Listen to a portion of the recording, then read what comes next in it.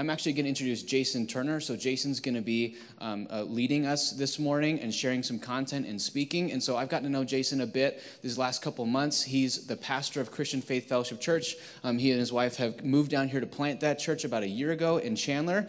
And so he's kind of gets to look into the church scene in the East Valley with fresh eyes and fresh lens. And as I've got to spend time with him, he strikes me as a man full of integrity that can teach us a lot and lead us a lot. And so join me welcoming up Jason up. He's going to lead us this morning through a talk on unity and reconciliation.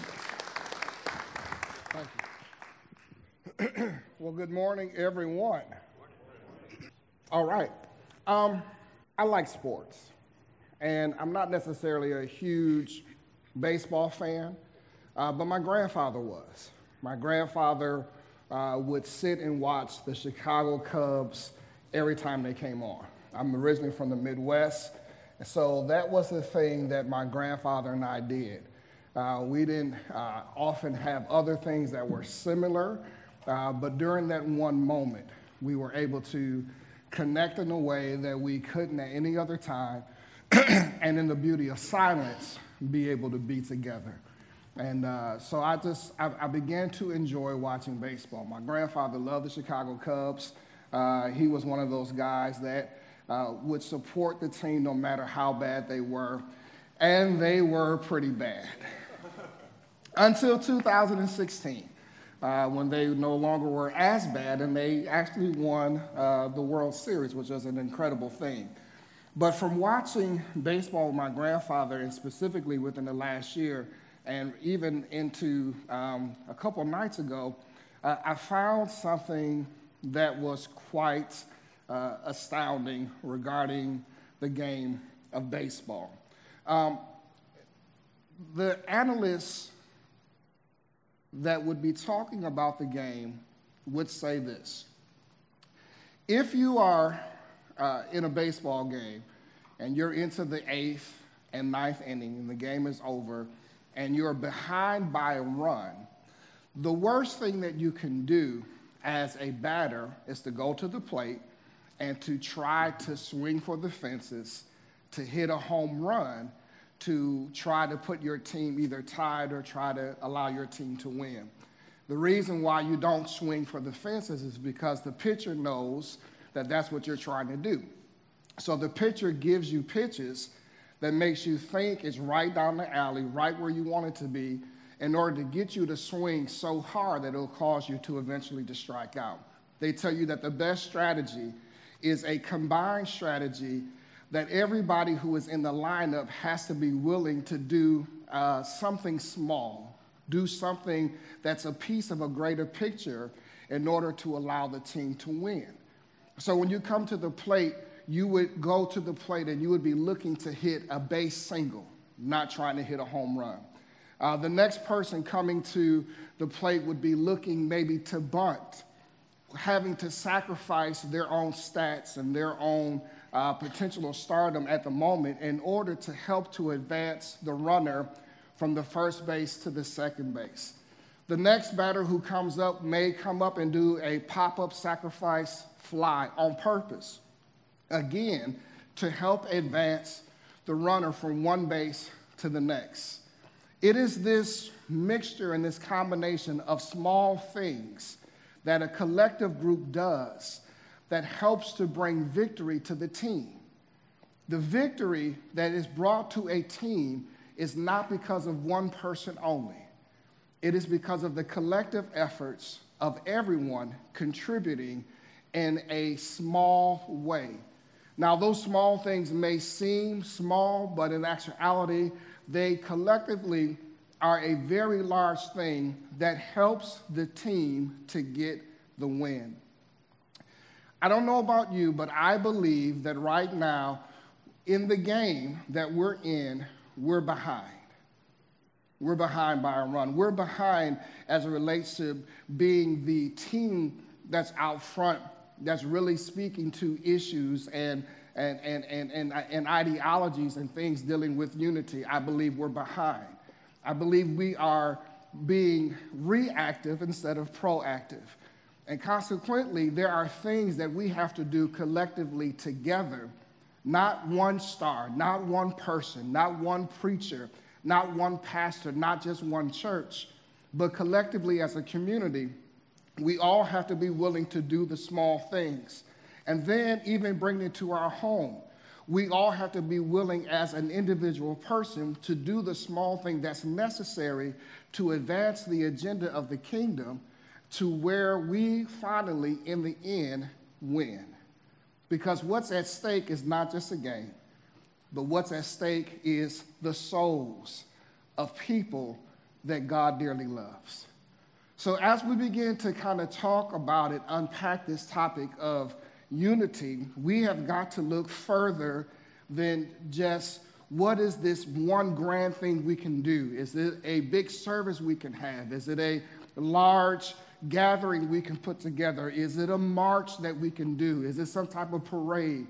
We have to look beyond the large thing and consider that great things happen in the midst of small things. God values the small thing. And sometimes in our society, we don't value the small things. We think if it's small, it's insignificant. So we pass it over to the side and we don't consider it. We don't look at it and we don't deal with it. But God, our God, the one that we serve, is contrary to that fact. Great things with him are first found in the small things. Let me give you a few examples. In a heartbeat, a small thing is a full life potential. In an acorn, you see a massive tree. In a massive tree, you will then see a forest. In a speck of dust, there are trillions of atoms. In a scar, you can catch a glimpse of someone's history. In a dream, you can find freedom for the disenfranchised and freedom for the disinherited. Zechariah 4:10 says, don't despise the day of small beginnings. In a mustard seed, you'll find faith to move a mountain. In a widow's 2 mites, the Bible says, you'll find the greatest of all gifts. The Son of God was born in a manger. A timeless sacrifice was given in a few breaths. Salvation that we receive comes from the smallest prayer. And the gift of eternity that we're looking forward to is going to come in the twinkle of an eye. The greatest things that we can ever desire and hope for and want in our life are a result of something that happens first that is small.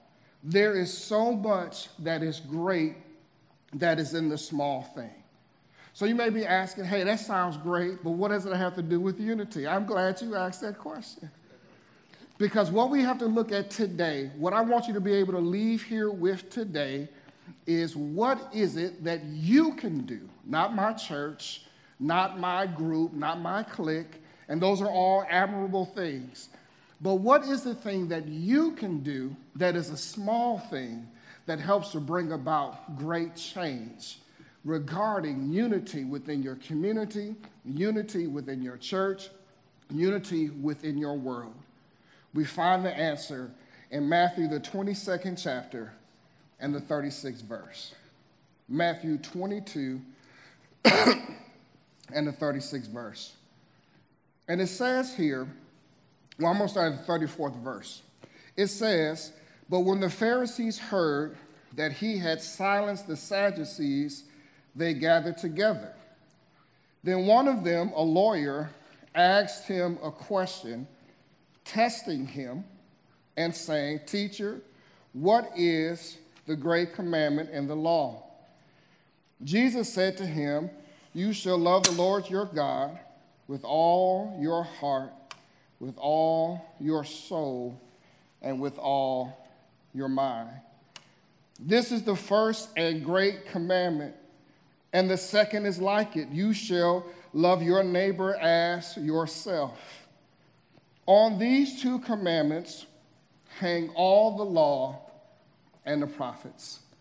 This is Jesus speaking to a lawyer who was equipped and well-versed regarding the law?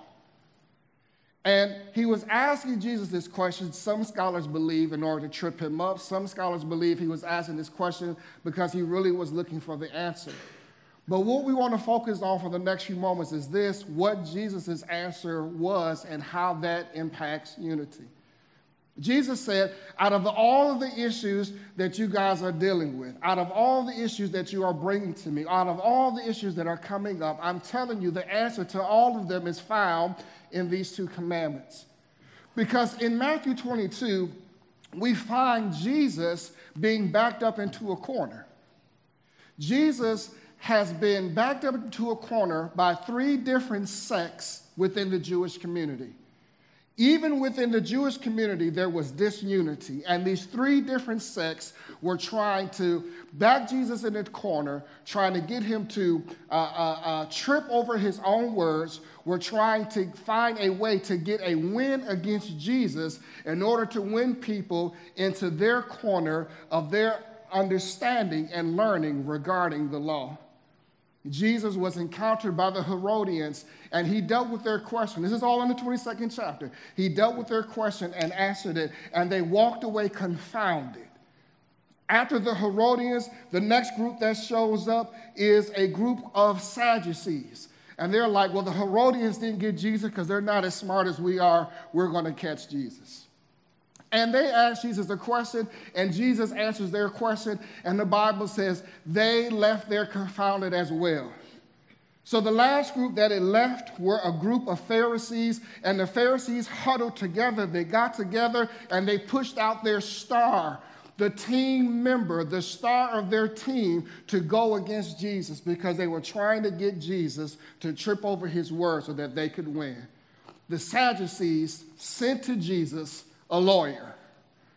The lawyer shows up, and the lawyer asks Jesus, hey, Jesus, of all the commandments, since you're such a great teacher, you're a Rabboni, you're a master teacher, so teach me, Jesus.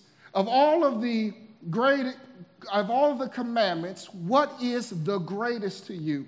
Again, looking to trip Jesus up. And Jesus says, of all the commandments, again, he says, the greatest one is you loving your God with all of your heart and with all of your soul and with all of your mind. This is the first and great commandment. And the second is like it.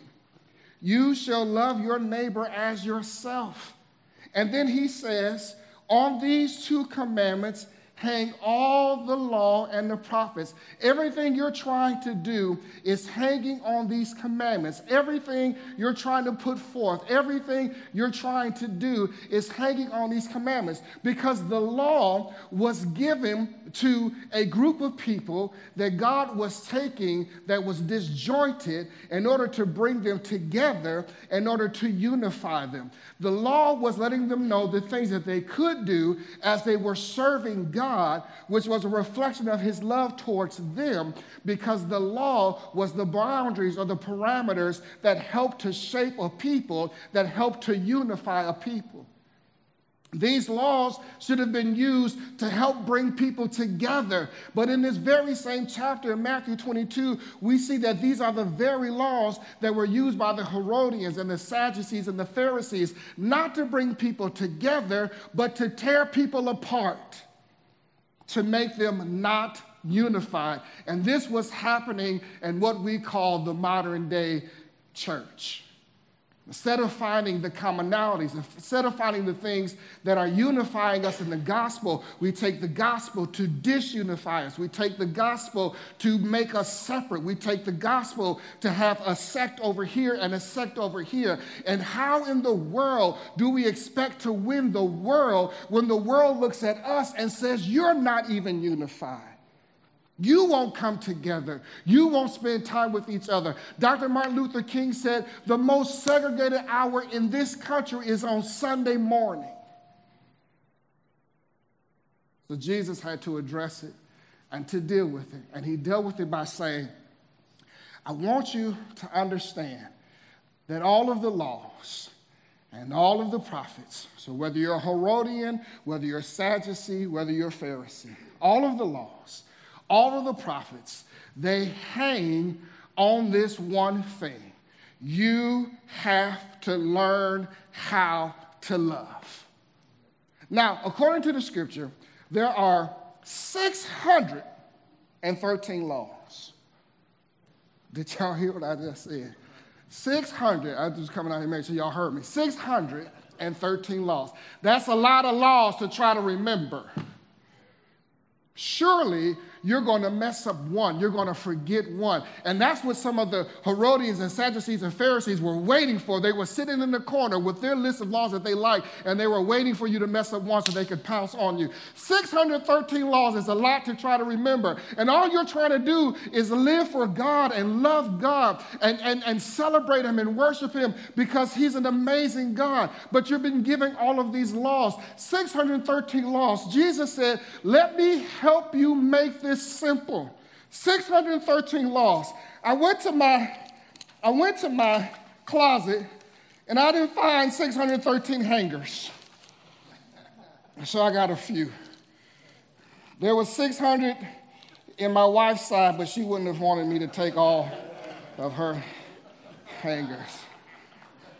So I took the 613 laws and broke them down into 10 categories. One of the first categories, in no particular order, the laws dealt with priesthood and the tithes.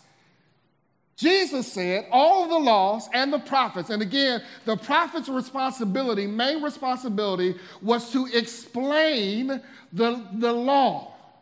They were to explain how the law worked. They were supposed to explain that the law was given by a loving God to a people He was trying to develop because He wanted to walk with them and because He loved them. The laws were not to punish. The laws were designed to bring people into unity and for them to walk in love. But whenever you put something that is righteous in the hands of humanity, we often make the mistake of messing it up and making it more complicated than what it is. So Jesus says, let me help remove the complication. Let me help remove the disunity. Let me help you understand why we have what we have and what the purpose is for.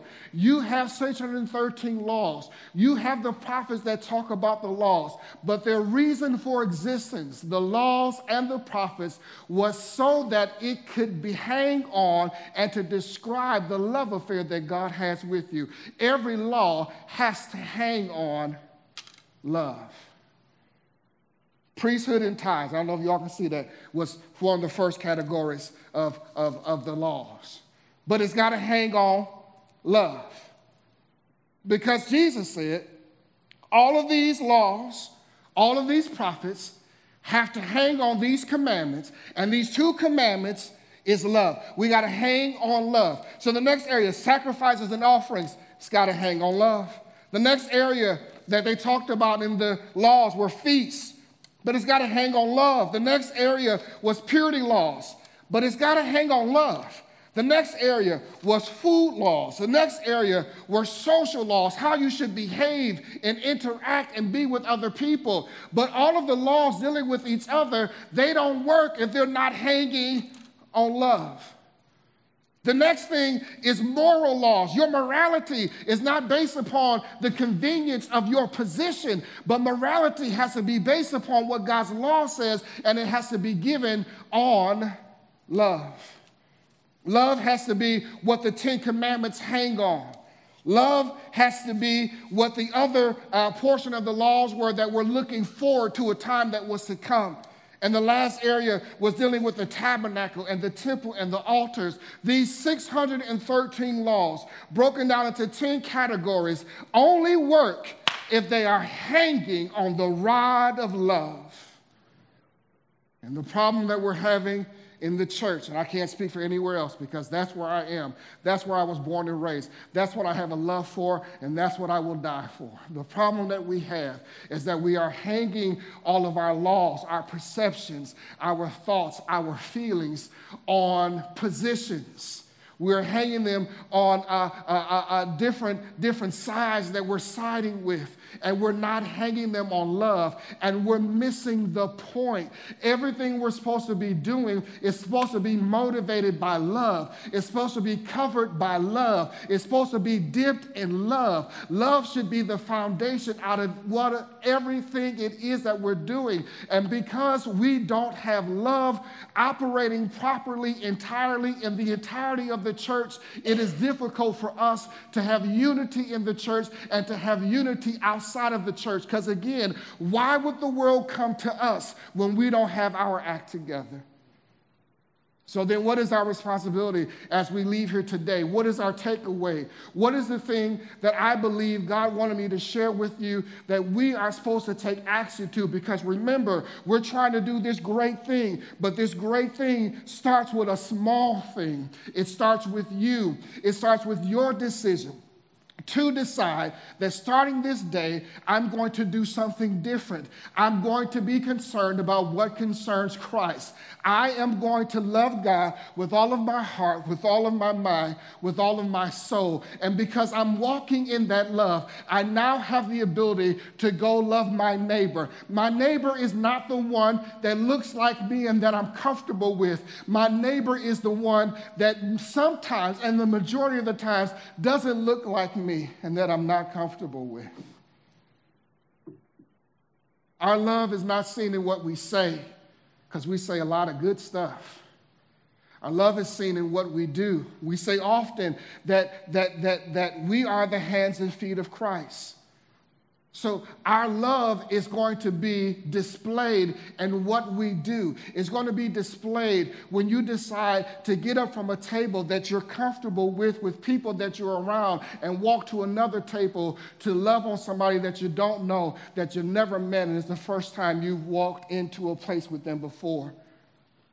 Love is saying, I'm going to reach out and I'm going to identify with somebody who doesn't look like me, and I'm going to do it with this end in mind. I'm going to treat them like how I want to be treated. If we could all walk in that type of love, if we can consider the other person that we don't see and consider them in the mindset of, God, I want to be treated in a certain way. I would want to be treated with respect. I would want to be treated with dignity. I would want to be treated with love. And then to treat people that we don't know, that we don't understand, with that same type of understanding, then I believe we are on the way to seeing a great thing, which is unity first within the body of Christ. And this unity can then spread to the rest of the world. We have to be what is attractive, that the world looks at and says they want to run to and find out, what do they have to do to be like us? It's uncomfortable, but it's necessary. It's uncomfortable, but it's demanded. It's uncomfortable, but it's what he has called us to do. When's the last time you had dinner with somebody that don't look like you? When is the last time that you've dialogued with somebody who their issue is on the national stage, and you want to dialogue with them because you want to better understand what it means to walk in their shoes and how they see that issue from their perspective? When is the last time that you've gone the extra mile to love somebody beyond what was comfortable? When was the last time you invited somebody over your house for a cup of coffee so that you can love on them? When is the last time that you treated the guy that's on the corner that's holding a sign and that's saying, I need money and I need food? When was the last time you treated him like you would want somebody to treat you if you were in that same condition? It's easy to close our eyes. It's easy to move on. It's easy to say that doesn't concern me. But the truth of the matter is that if you belong to God, it does concern you.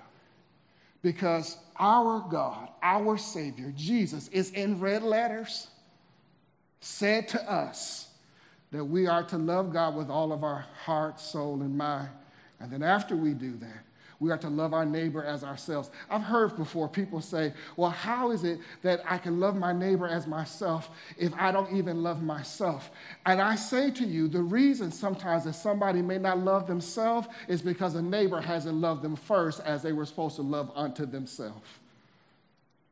Again, it starts with somebody. Somebody has to say, it starts with me, God, today. I'm going to do the extra thing. I'm going to go the extra mile. I'm going to be uncomfortable. I'm going to hang all of what I'm pursuing, all of what I'm trying to do. I'm going to hang it on love, because if I try to do things for you and in your name and it's not hanging on love, there's nothing for it to hang on, and consequently it all falls. And that's where we are in the church. We have fallen issues, fallen conditions, fallen situations, because we're not hanging on love, we're hanging on other stuff, and it's not strong enough. Do you understand how strong love is? That Jesus says it can handle holding 613 laws and all the prophets. Love is a bad mamma jamma. Love can handle it. If you read throughout the scriptures, love can do it. Love is what sent Christ to die on the cross for our sins. It was love. It wasn't a church.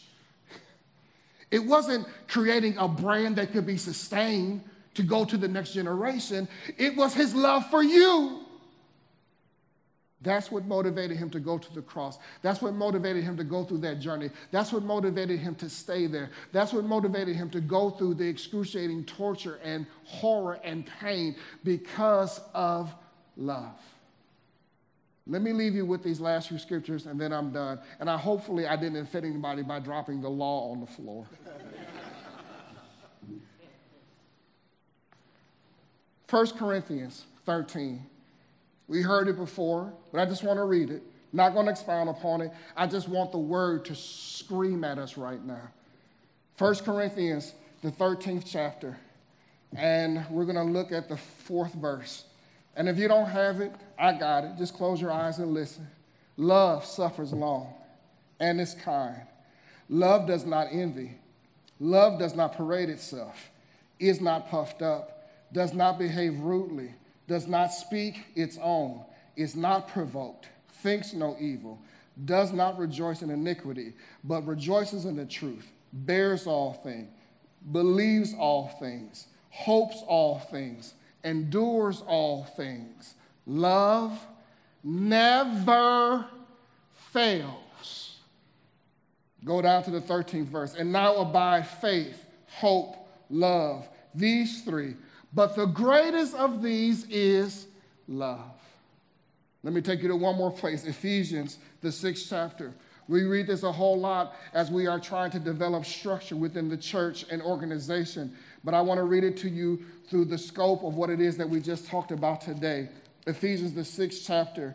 And we're going to begin at, and that ain't what I'm looking for. Ephesians, the 4th chapter. And we're going to begin at the 1st verse. I, therefore, the prisoner of the Lord, beseech you to have a walk worthy of the calling with which you were called, with all lowliness and gentleness, with long-suffering, bearing with one another in love, endeavoring to keep the unity of the Spirit in the bond of peace. Somebody say unity. Go to the 14th verse. That we should no longer be children, tossed to and fro, and carried about with every wind, and I'm finished, of doctrine, by the trickery of men, in the cunning craftiness by which they lie in wait to deceive, but speaking the truth in love, may grow up in all things into him who is the head, Christ, from whom the whole body, joined and knit together by what every joint supplies, according to the effective working by which every part does its share, causes growth of the body for the edifying of itself in love. And I'm finished. Unity is defined by this: the state of being united or joined as a whole. We've been told unity means that we have to be the same.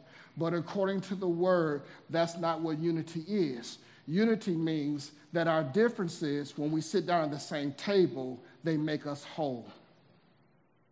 That's unity. I'm not trying to make you be like me, because we're part of one body. I don't need the toenail to be the eyeball.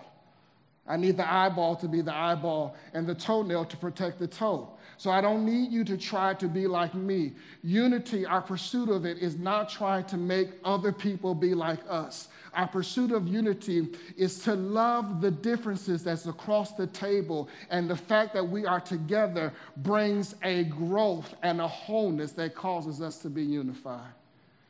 Father, I pray today that the heart of your word is what resonates with your people today.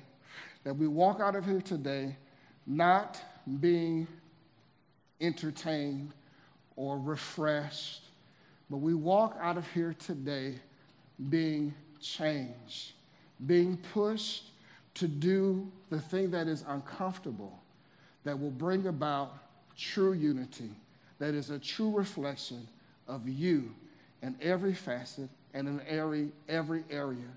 God, the church has to have unity, because after we get it and we get it right, that's what makes us even more attractive to the world, and the world then wants to be like us.